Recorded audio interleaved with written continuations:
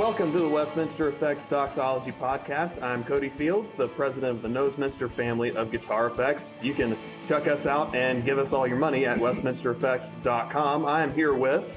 This is Bradley Cox. I'm the lead pastor at Resurrection Church in Greer, South Carolina. As well and as... I'm John... we messed it up. John. And I'm John Ross, Westminster. It's one of those days, guys. You just have to keep this in there. All right.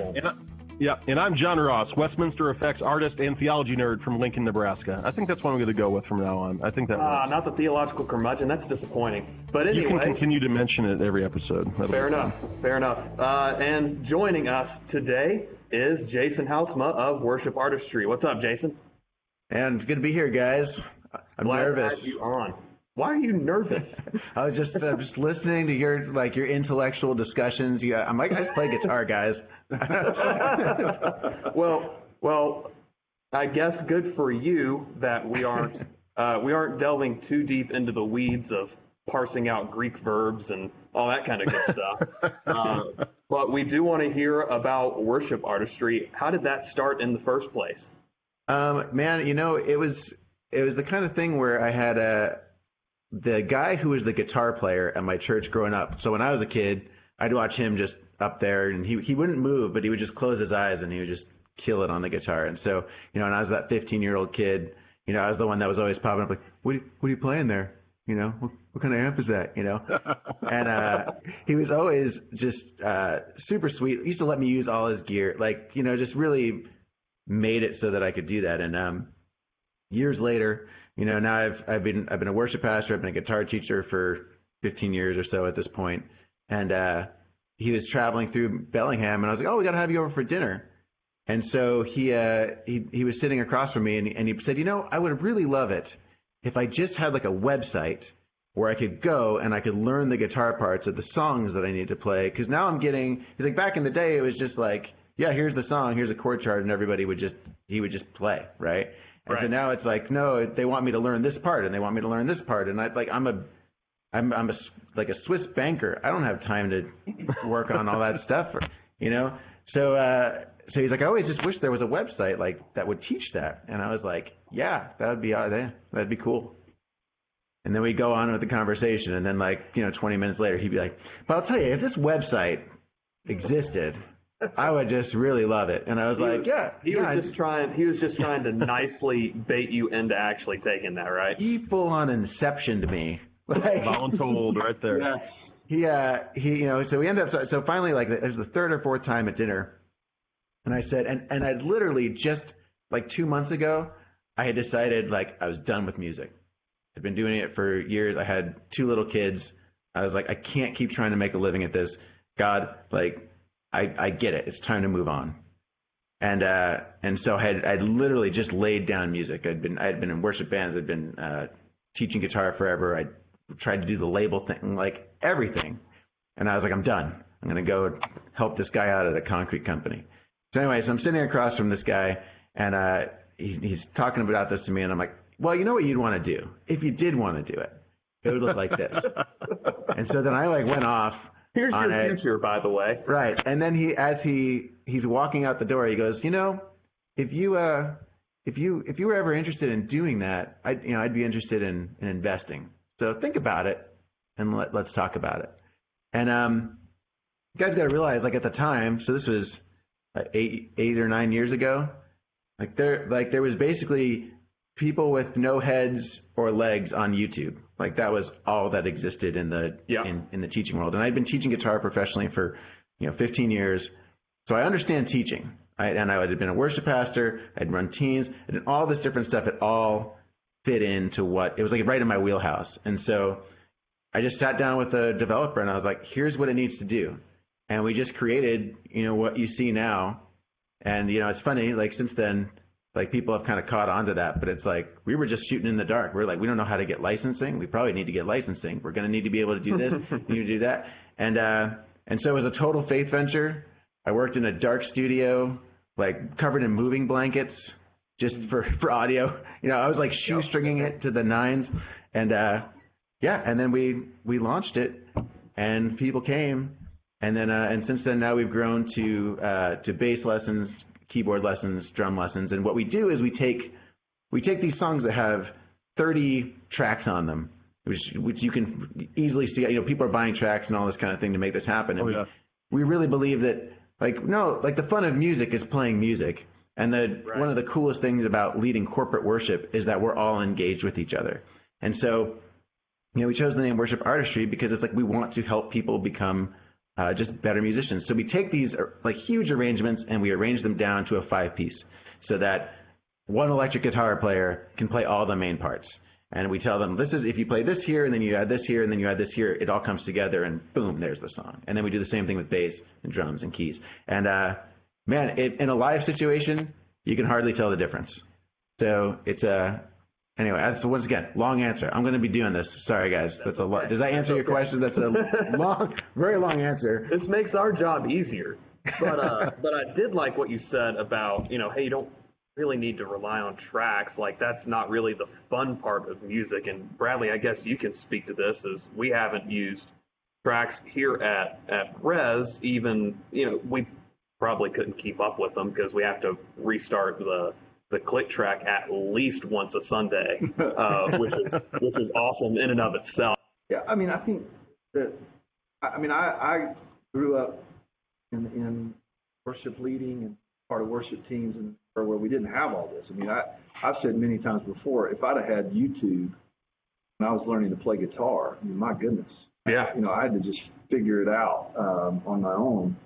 But I think the beautiful thing about what you're doing, Jason, is that it allows people that, maybe aren't necessarily at a professional skill level to be a part of a team, that's what we do is the church gathers and we worship together. We sing together and we play together. And it's very difficult to take a musician in particular that has not, doesn't have a whole lot of experience being a role player on a band and playing something complementary. They might they know G, C, and D and the truth, and so let's go. I'm going to bang it out. But no, websites like what you're doing allows them to go, oh, this is a part I can play, and so you're able to teach musicians how to be a part of a larger whole and complement each other. And I just think that's beautiful. I love your story too. I love how you just, I almost want to say stumbled and fell into this, but yet we know God took all those years of scattered, I'm doing this over here and that over here, and this is what he does, right? Is he sovereignly brings it together in something that's beautiful and synergistic in his kingdom. That I love that. I think your life story sort of mirrors what we're talking about with a band and a worship team. Is these different pieces coming together, make one sound, one truth, sing about one truth, God. So yeah, I'm like you, Jason. I talk my way to conclusions. So they have to edit me a lot. So Jason, what's the importance of showing up to a rehearsal or to the actual set or service, if you will? I guess we can say set, even though that feels kind of weird. Why is it so important to show up prepared for that? Shouldn't we be free to just kind of wing it? I feel like you're leading me to an answer there, but a little bit. Just roll with it, man. Okay, I'll tell you this. I think that your context really matters. Yeah. Right. If you are at a church and you got, I was an assistant worship pastor at a church. We would have 2,000 on a Sunday, and that was 4 services. And it was like, man, you better show up and know what you're doing, because you only have this hour to just make sure it's all dialed in, and then boom, and then we go. And then, first, you don't want your first service to be the practice for all the rest of them. You want to do a good job. Even though we all know it really is. It shouldn't be. That's the thing, right? And when you're dealing with sound systems and full bands and all these things, there's all these extra things you have to have. Now, in other scenarios, so the church that I lead worship at now, I helped plant 11 years ago, I think it's been, and We intentionally keep it small. It is like no place I've ever been. Like the way that we set it up is it's, we're on the floor, the cross is in the middle, sitting on a table. I've got the soundboard right in front of me, and we're all just gathered around it singing, right? So it's a different scenario. I don't have a sound man way back here, and I'm not like working with monitors. I'm just hearing the house sound, and I've got a small group. We don't have a ton of musicians, so I've got my kid that's playing guitar here, and this girl over here that's playing keyboard, and we get in that environment, and we can spend enough time practicing and kind of feel it out a little bit more, and really, what's going on with the community? How do we build sets around what's happening with the community? And I don't know. It's just a different scenario. So when you say like showing up prepared, I think there's two pieces to it. It's like you have your actual musical ability, and that might mean, hey, I know all the songs. I know all 6 songs that we're going to do. I already know them. We're just going to start. We're going to hit play because I'm trying to be respectful of everyone's time that's around me, and it's totally unfair to the guy who's been working all day on just worked 10 hours and then showed up and he's like, all right, I practiced, and then the 15-year-old kid shows up and is like, oh, what song are we doing? Like that's not fair, right? But then there's also just the heart side and showing up and being prepared and being willing to be open to what's happening in that moment as well. Yeah, agreed. I mean, one of the most interesting doesn't seem the right word. Inspiring, maybe. Sounds a bit fluffy, but things I've seen recently was I was reading an article on stage presence in worship, actually reading a couple of them. And one of they have to be wrapped, or can they be in bags? I mean, depends on how much time you have. Got him. I'm so I sorry. always go bags because we pick up the present on the way to the birthday party, right, and just shove it in the thing. No, the most inspiring point was that rehearsal is a form of worship as well. It may not be a worship service. I mean, you may not have prayer, message, so on and so forth, but it can very much be an expression of worship as well. And I think that's what I'm hearing from you, Jason, is that not only on the service Sunday morning, but in rehearsal as well, that you come with hands and heart prepared. And I think that's a really important point to emphasize is what's your slogan for worship artistry? It's bring your best. Bring your best, but there's a piece that's you have the heart, we'll teach you the skill. Yep, that's also like there. That. Yep. Yeah, I mean, I think that's the core of the issue when we start talking about preparedness and excellence in serving worship is that skill and heart piece. Well, you can't get away from skill when it comes to music.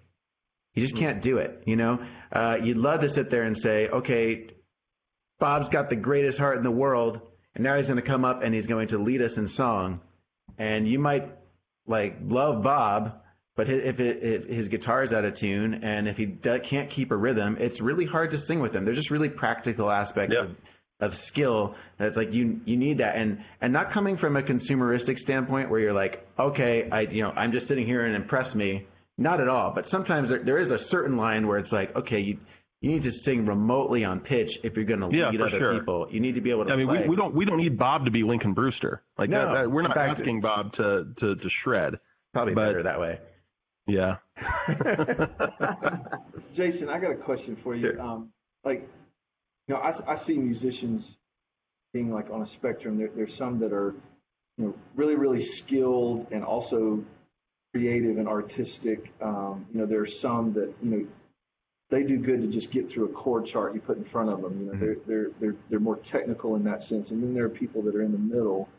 But I found, I don't know if you've experienced this, but the musicians that I've worked with that are more creative, they're more ear players, they're more artistic in that way. There can be from some a little bit of pushback with preparedness and with particularly say watching a video on worship artistry and learning a specific part and a musician in that vein might feel limited by that or constrained by that.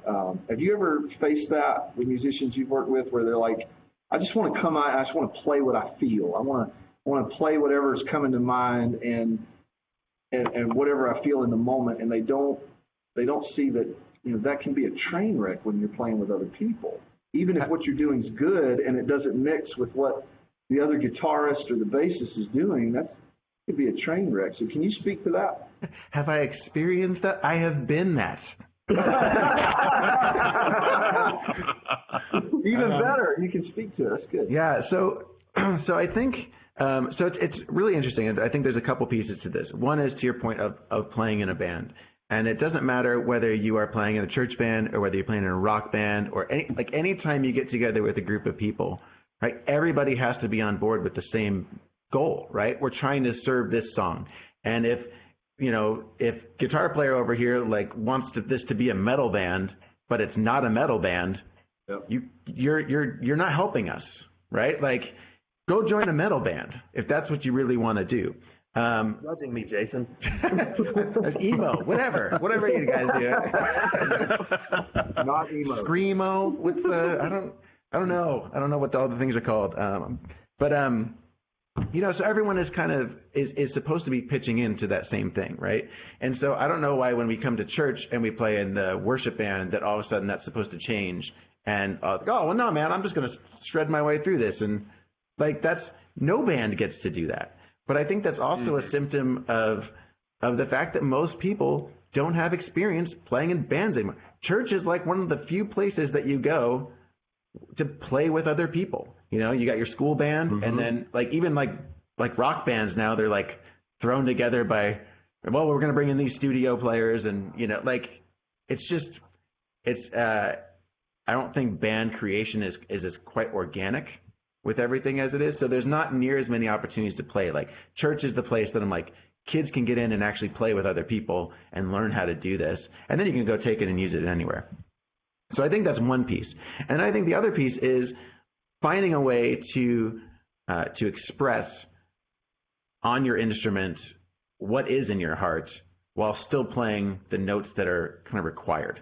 When we teach a song on Worship Artistry, right? I'm going through, there's a ton of stuff in a song that doesn't matter, right? If I pull up a worship song, I guarantee you there's going to be 4 guitars in there that are all just going,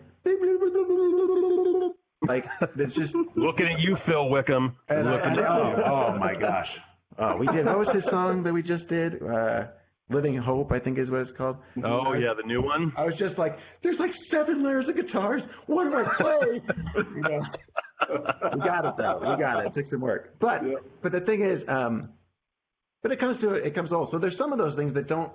It's just gonna play up here, play in this frequency. I'm on the lesson. I'm showing you just play this part right here. This is kind of a mix of these 2 parts, and this will work, and then you can expand. But the idea being that you can actually expand outside of it.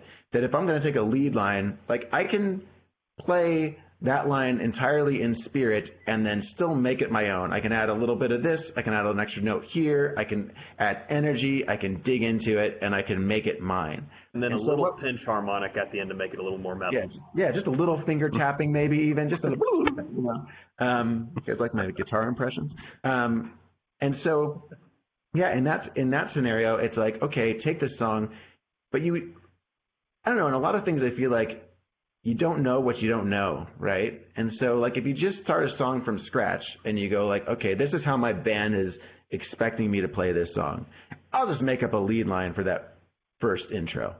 Who cares? Instead of actually taking it. Whereas if I go and I have the knowledge of it and I go, okay, this is how an artist took a lot of time and decided to record it, and it doesn't have to be the best thing in the world, but it's just, that's the part of the song as it was recorded. That was what they wanted to communicate. And if I start there, if I learn that, if I have that expertise, then that gives me freedom to go and do other things and build off of it. But I think there's just something about having that experience and having that understanding. I've got a friend of mine who's a brilliant bass player. His name's Adam Mitchell, and he went to school for 7 years on bass, and he could play all this crazy jazz stuff. And I talked to him after he graduated, and he was always one of those guys that was this stuff's too simple, blah, blah, blah, you know? And he finally like came around to it. And I was talking to him afterwards and he goes, man, I went to school to 7 years to go bump, bump, bump, bump, bump, you know, like he's like, but that's what the song needs. And like, I've learned that that's what it is. And so I hope that, I don't know if that answers your question. It does. I mean, as you're talking, I'm thinking about this video that I watched on YouTube, and anybody listening could go find it. Don Moen with his band. Oh, yep. And Don't overplay with Don Moen. Don't overplay. I mean, and Don Moen, I mean, no offense, but I mean, I'm not into Don Moen worship songs that much. I mean, they're okay. My mom loved them. Yeah, my dad, mom did too, and they're a little simple. But what I loved about that video is he's got some players. Right. Mm-hmm. And when he starts out the video by talking about how you've got to do what fits the song. You got to do what fits with the song and with the band and the artist that you're working with. So he starts out one of his songs, and you've got these players, man, that are playing very simple things that are complementing each other, and it sounds great. And then he turns them loose, and they start going off. And as a musician, you can pick out what they're doing and appreciate the skill level there, but it sounds like a big mess, you know, when they're all overplaying. And I think teaching a band and musicians to appreciate freedom within structure is one of the most difficult challenges being a worship leader, I think. Well, and the other and there's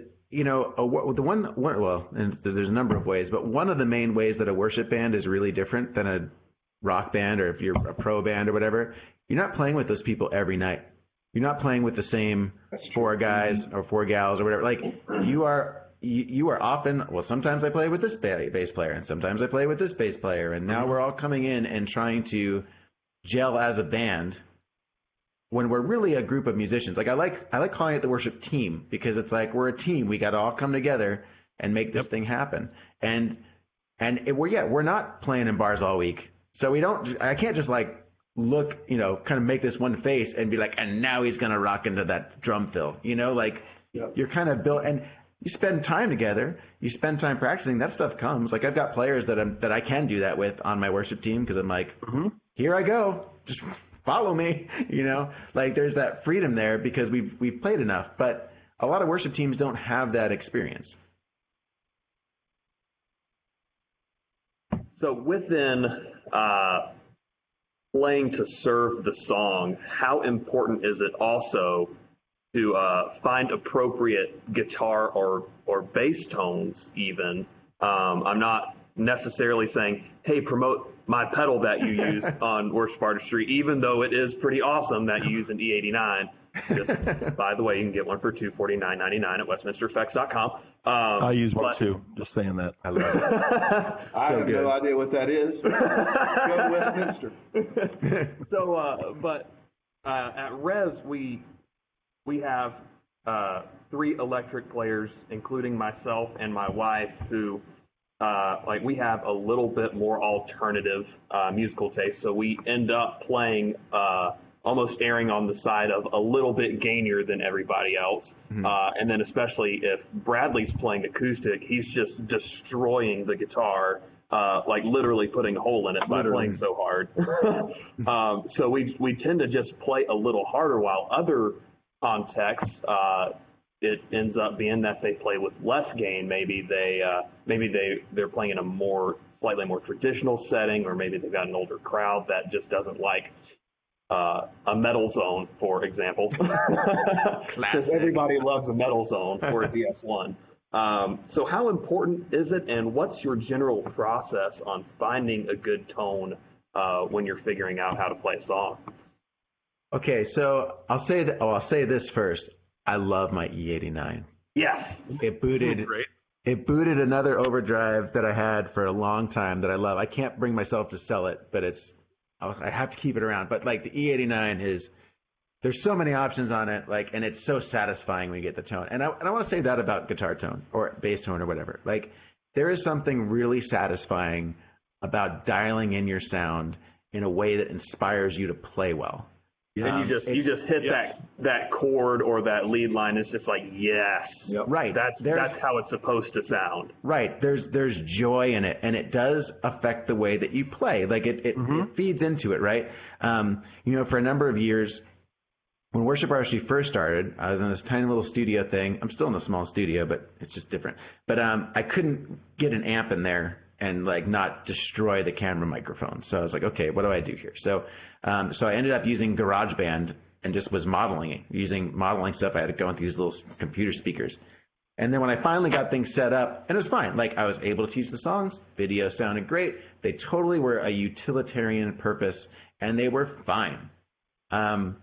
That being said, when I finally got my Vox AC30 in there and then got to put together a couple stomp boxes and play that way, the amount that I enjoyed just creating electric guitar lessons was so much more, because I was like, oh, that just sounds so good, Sure. And so tone does matter.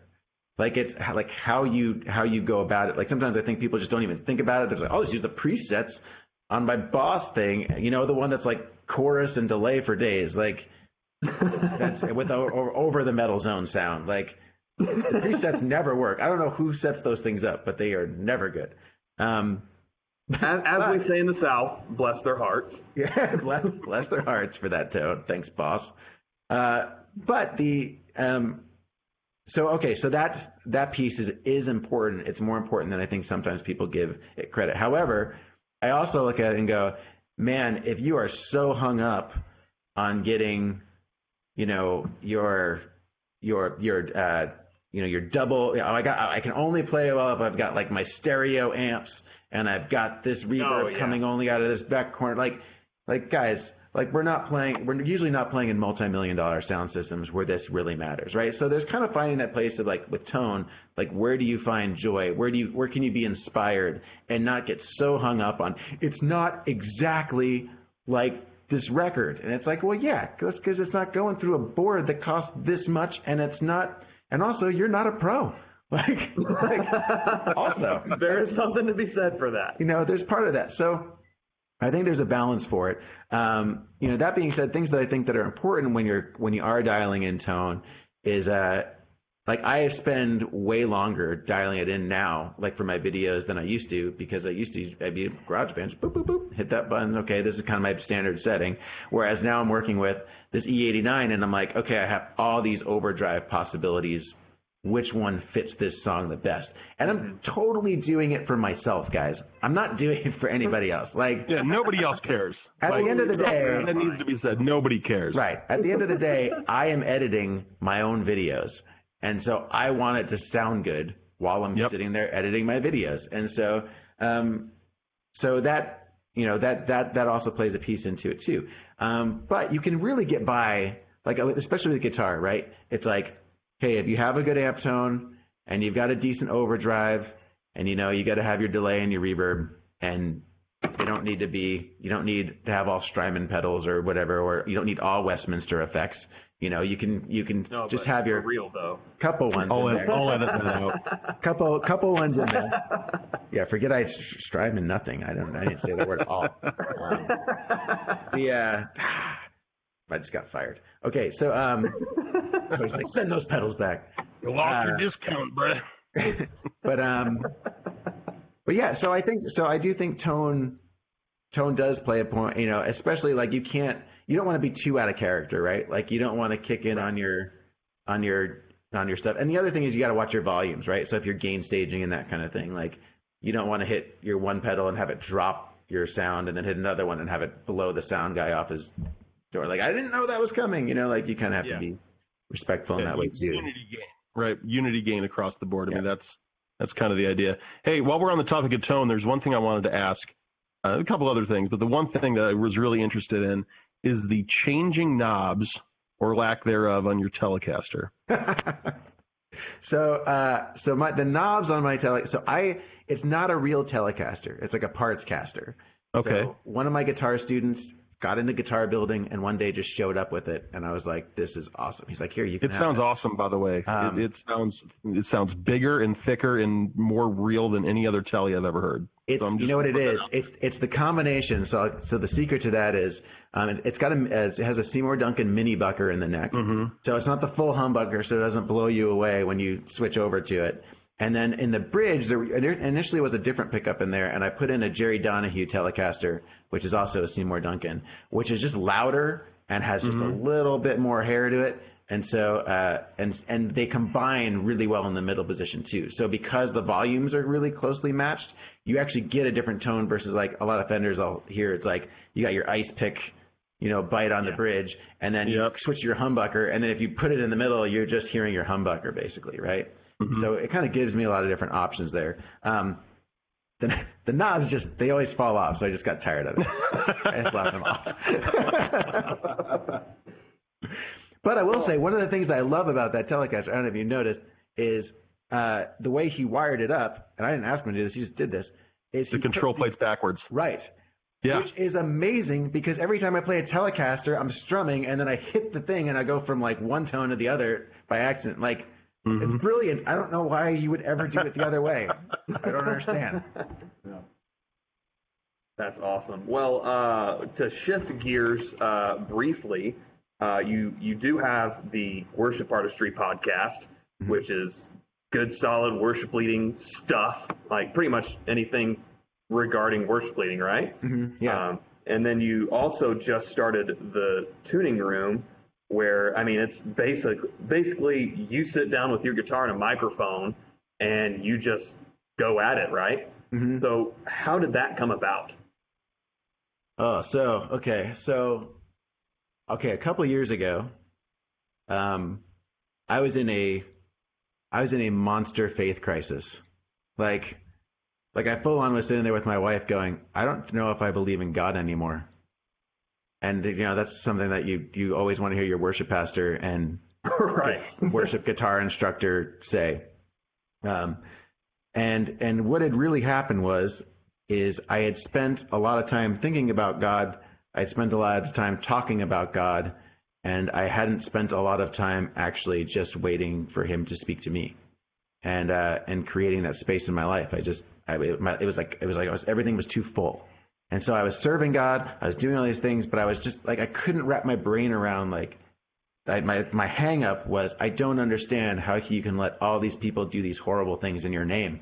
If it were me, if I was God, I would not let that happen. And I just, it was crushing me inside. And through that, but I leaned in, went and sat down with my pastor. I'm like, I don't think I believe in God anymore. And he's like, how old are you? I'm like, I'm like 37. He's like, yeah, that's about right.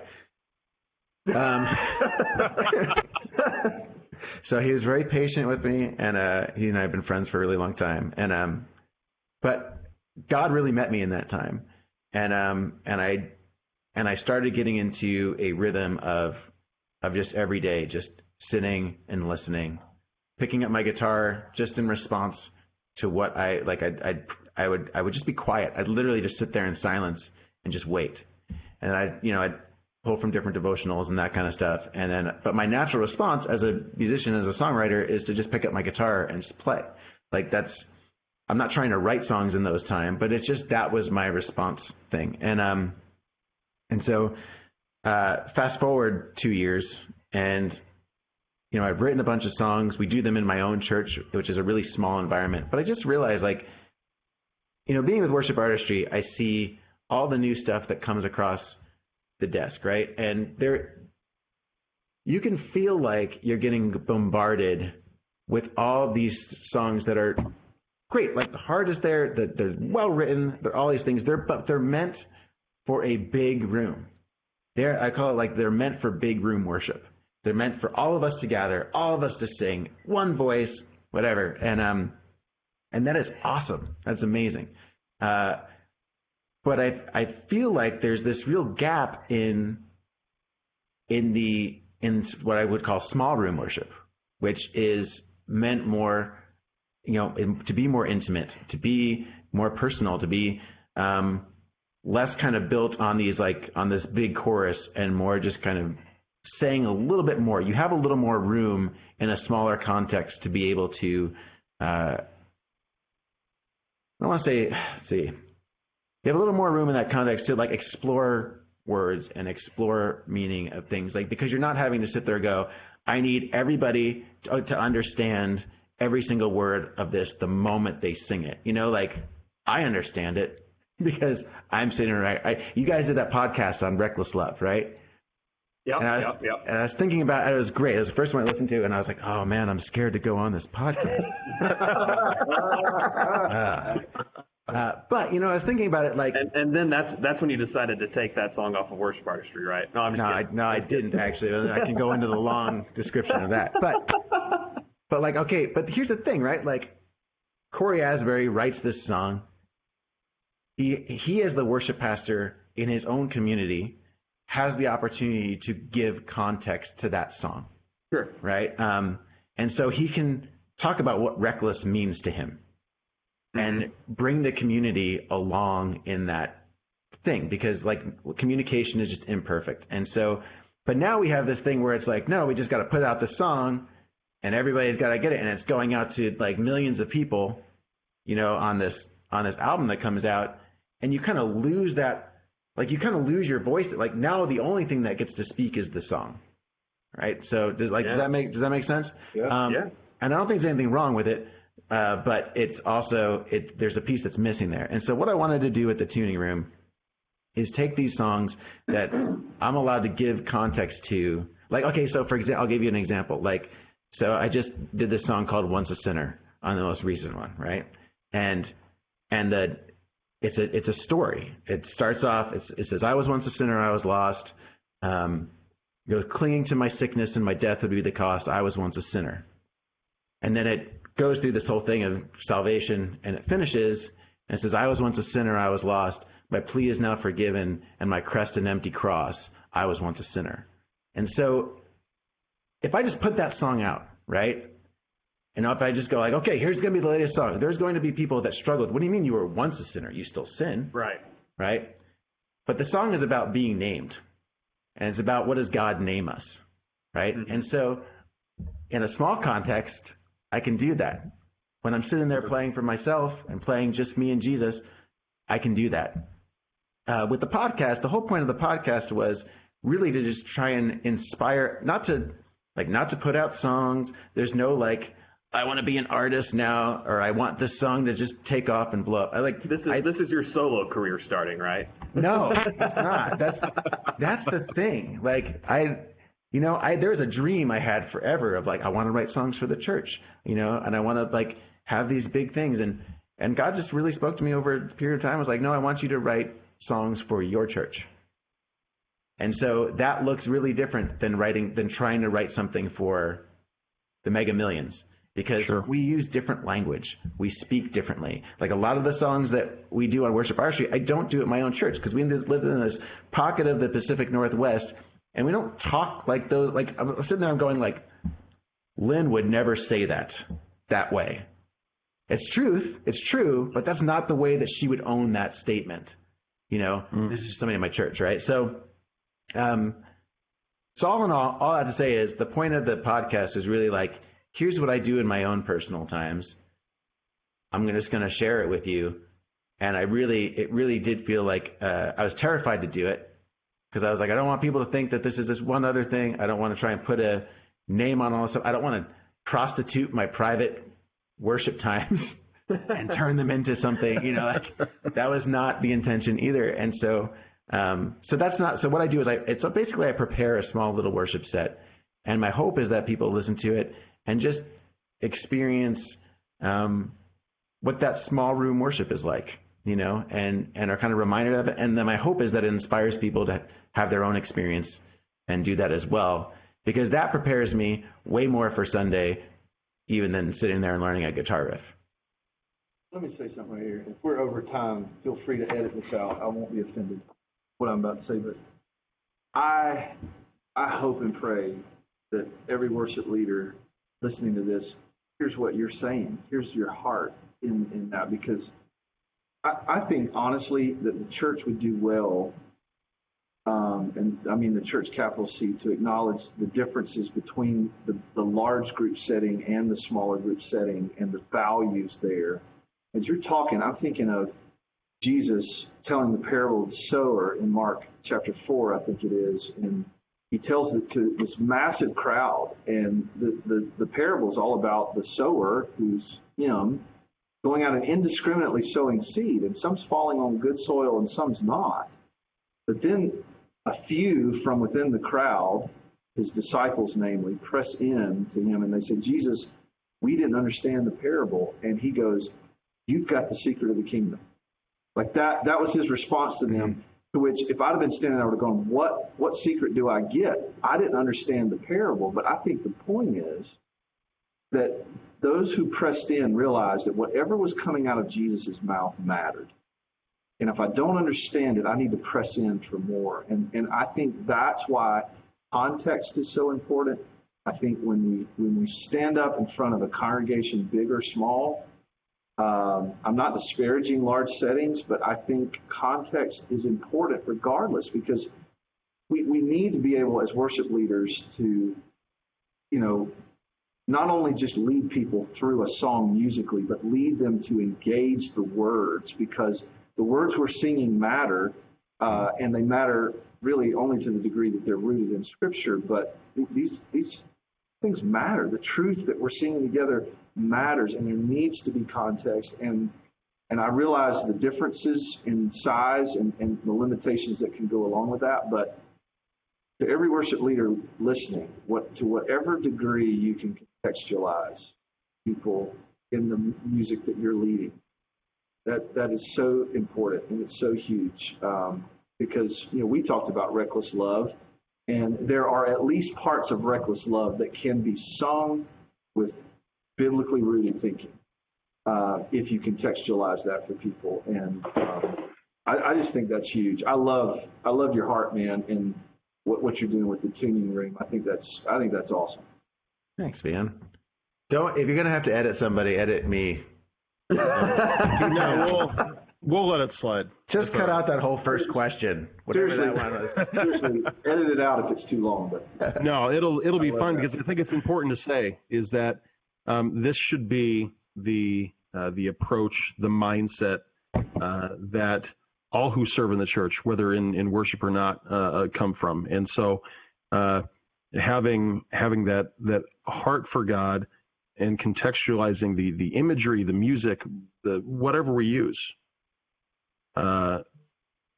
is vital. So yeah, it's staying in. I don't care how long it is. It doesn't matter. So Jason, I have one really important question for you before we get to our kind of winding down stuff. Music stands or not?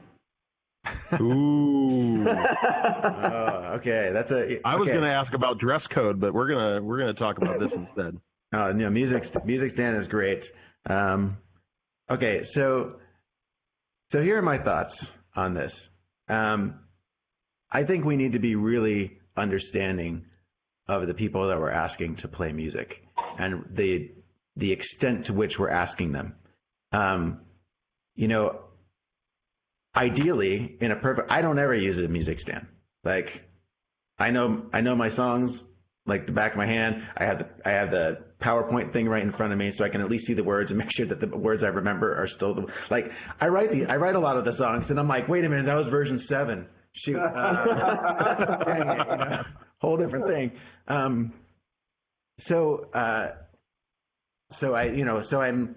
I understand the value of not sitting there and staring at a music stand, because you can engage more. You can do that, do all that, right? At the same time, we use the, I don't know if you guys use the OnSong app. Like, I use that all the time with my players. I let them use it basically because they can just switch, like, oh, okay, I want to be on capo 3 and now we're going to change in this key, or, oh, let's have you lead this song, so we're going to drop Bradley, it. we're going to have to look into this app. Oh, it's amazing. It's so great. Like, it takes a while I had to put all my my charts in Courier font to make it work, but that was a little frustrating. It doesn't display them in Courier. It's not I'm ugly. seriously looking up this app right now on my phone. It's fantastic. It's kind of like, so we, our church, we don't have a ton of money. We bought some used iPads, and then we just have and I put together the set, and they just swipe aside, and we can work with it with, I roll in and I'm like, oh man, this key sounded really great when I was singing it in my office, but man, we should probably bump it up about 2 more steps. Like, we just need to be able to do that, right? For sure. Changing keys on On the fly. Yeah. Oh, man. But you should, I will say this though, and I say this on Worship Artistry all the time, you still need to know how to do it. Just get good at it, and then it's not a problem. It goes back to having expertise in something. Should be required. Nashville number system. There you go. Play any key. Agreed. If we're going up, I don't have as much of a problem. But if we're going down and a riff has an open string in Oh, it, yeah, like if you're going below the nut. Oh, yeah. Cody, worshipartistry.com's got you covered. I got a whole lesson. There we go. I got a whole lesson. It's in the 101 section. It's about transposing lead riffs. And it's What's that lesson, Cody? once you get it, you got it. Anyway, all I have to say is I also recognize that the people that I'm asking to show up have other lives, and that their whole life doesn't revolve around their church. And I look at it as my job as a worship pastor, especially as somebody who is, paid a little bit, that the part that pays me is not the part of leading worship. It's the part of where I go and make my life easier for everyone else on my team. So it's when I show up and get the sound system all geared up. We're a small thing. I got to set the sound system up every week. So boom, I get in there and take care of that, so they can just come in and have fun. Same thing with the music stands. We're not standing on a stage, so it makes it a little easier. It's not as obvious, but if you're just asking people to roll in and you want them to play confidently, right? So if they don't have time to memorize all the 7 songs or whatever that you got coming in, I don't think you should be like, sorry, you're out. Let's get the kid that doesn't do anything else in his life and get him in here. Right. well, we don't want to take up is this still morning where you are? Yeah. Way out on the left coast. So I know I'm kind of blindsiding you with this, but we typically throw out recommended reading at the end of every episode. Do you have anything that you would suggest anybody read, whether it's just hey, go read the Bible, or maybe something specific to worship leading? I don't have anything very specific to worship leading, but Sure. in Quietness and Confidence by David Roper is the book that first brought me to that place of listening and being quiet and finding confidence and letting God kind of do what he's going to do.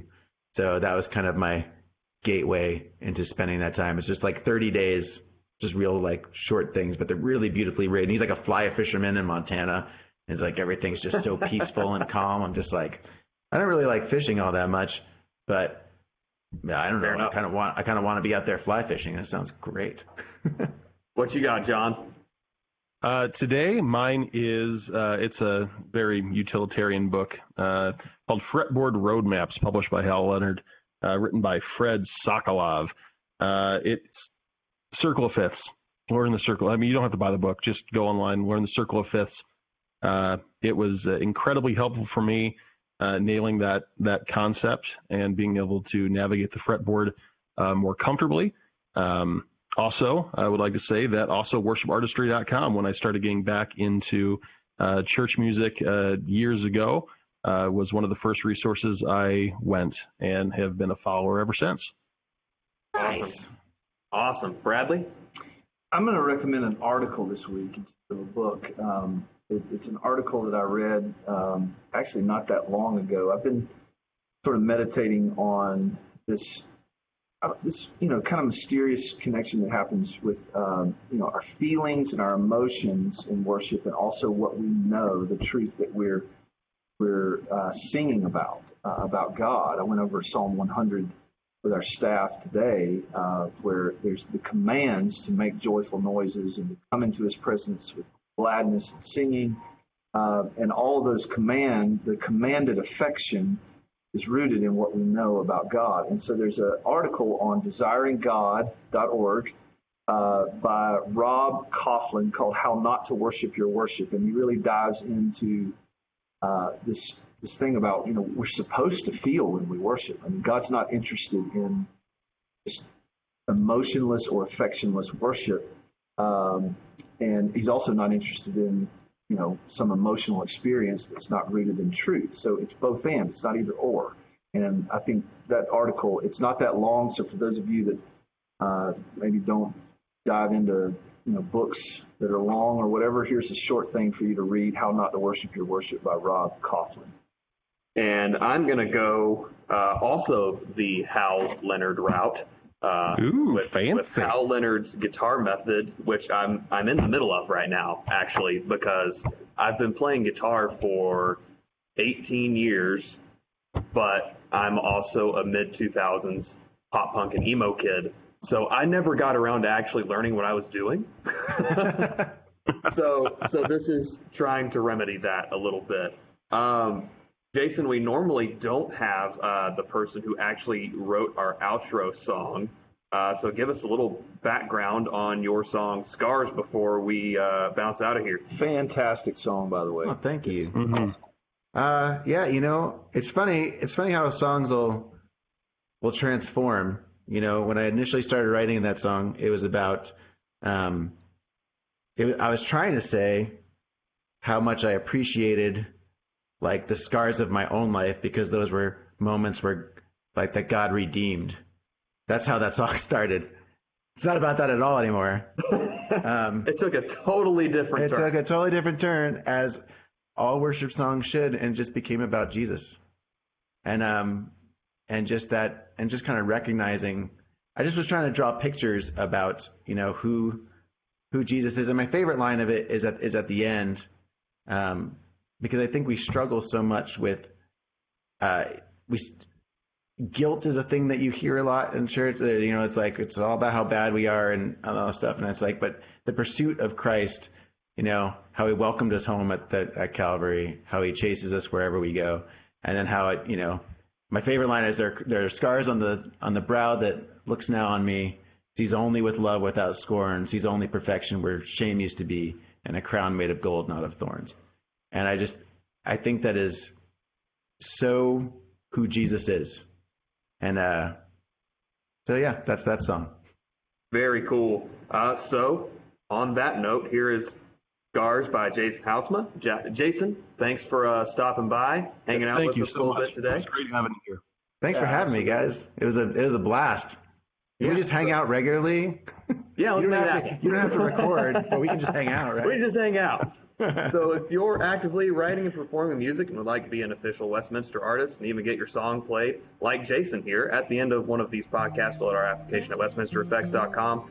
Follow us and comment on Facebook and Instagram, subscribe on iTunes and Spotify, and leave a 5-star review, even if it's not an honest 5-star review. Just give us 5 stars. Thanks for listening, guys. There are scars on the hands that reach out to me, and they reach me wherever I roam, though they never reached further than old Calvary, where they reached out to welcome me home. How I love those scars, every wretched mark hails the story of your grace. I remember your scars so that I won't forget that my own have all been washed away.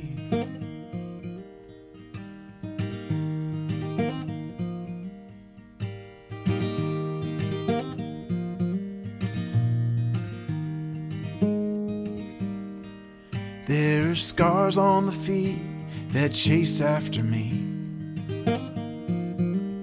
and they find me wherever I run, though I'll never run further than old Calvary, for it's there that my soul has been won. How I love those scars, every wretched shed mark hails the story of your grace.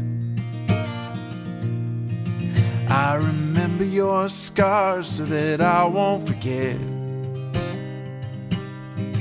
that my own have all been washed away. Oh, they're washed away. Oh, so praise and honor be to my worthy King, who gave everything my soul to save.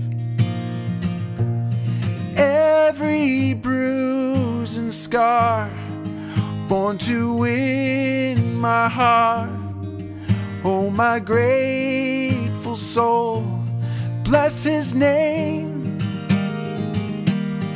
Oh,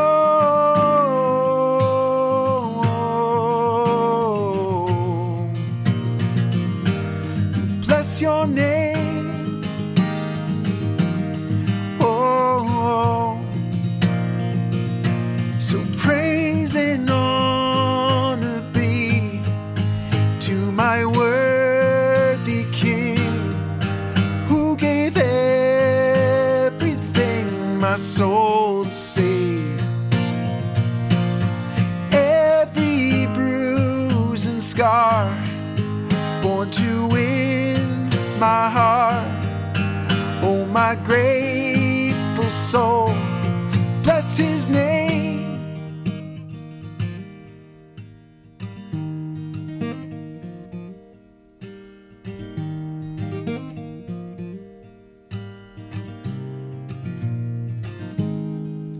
There are scars on the brow that looks now on me and sees only with love without scorn, sees only perfection where shame used to be, and a crown made of gold, not of thorn.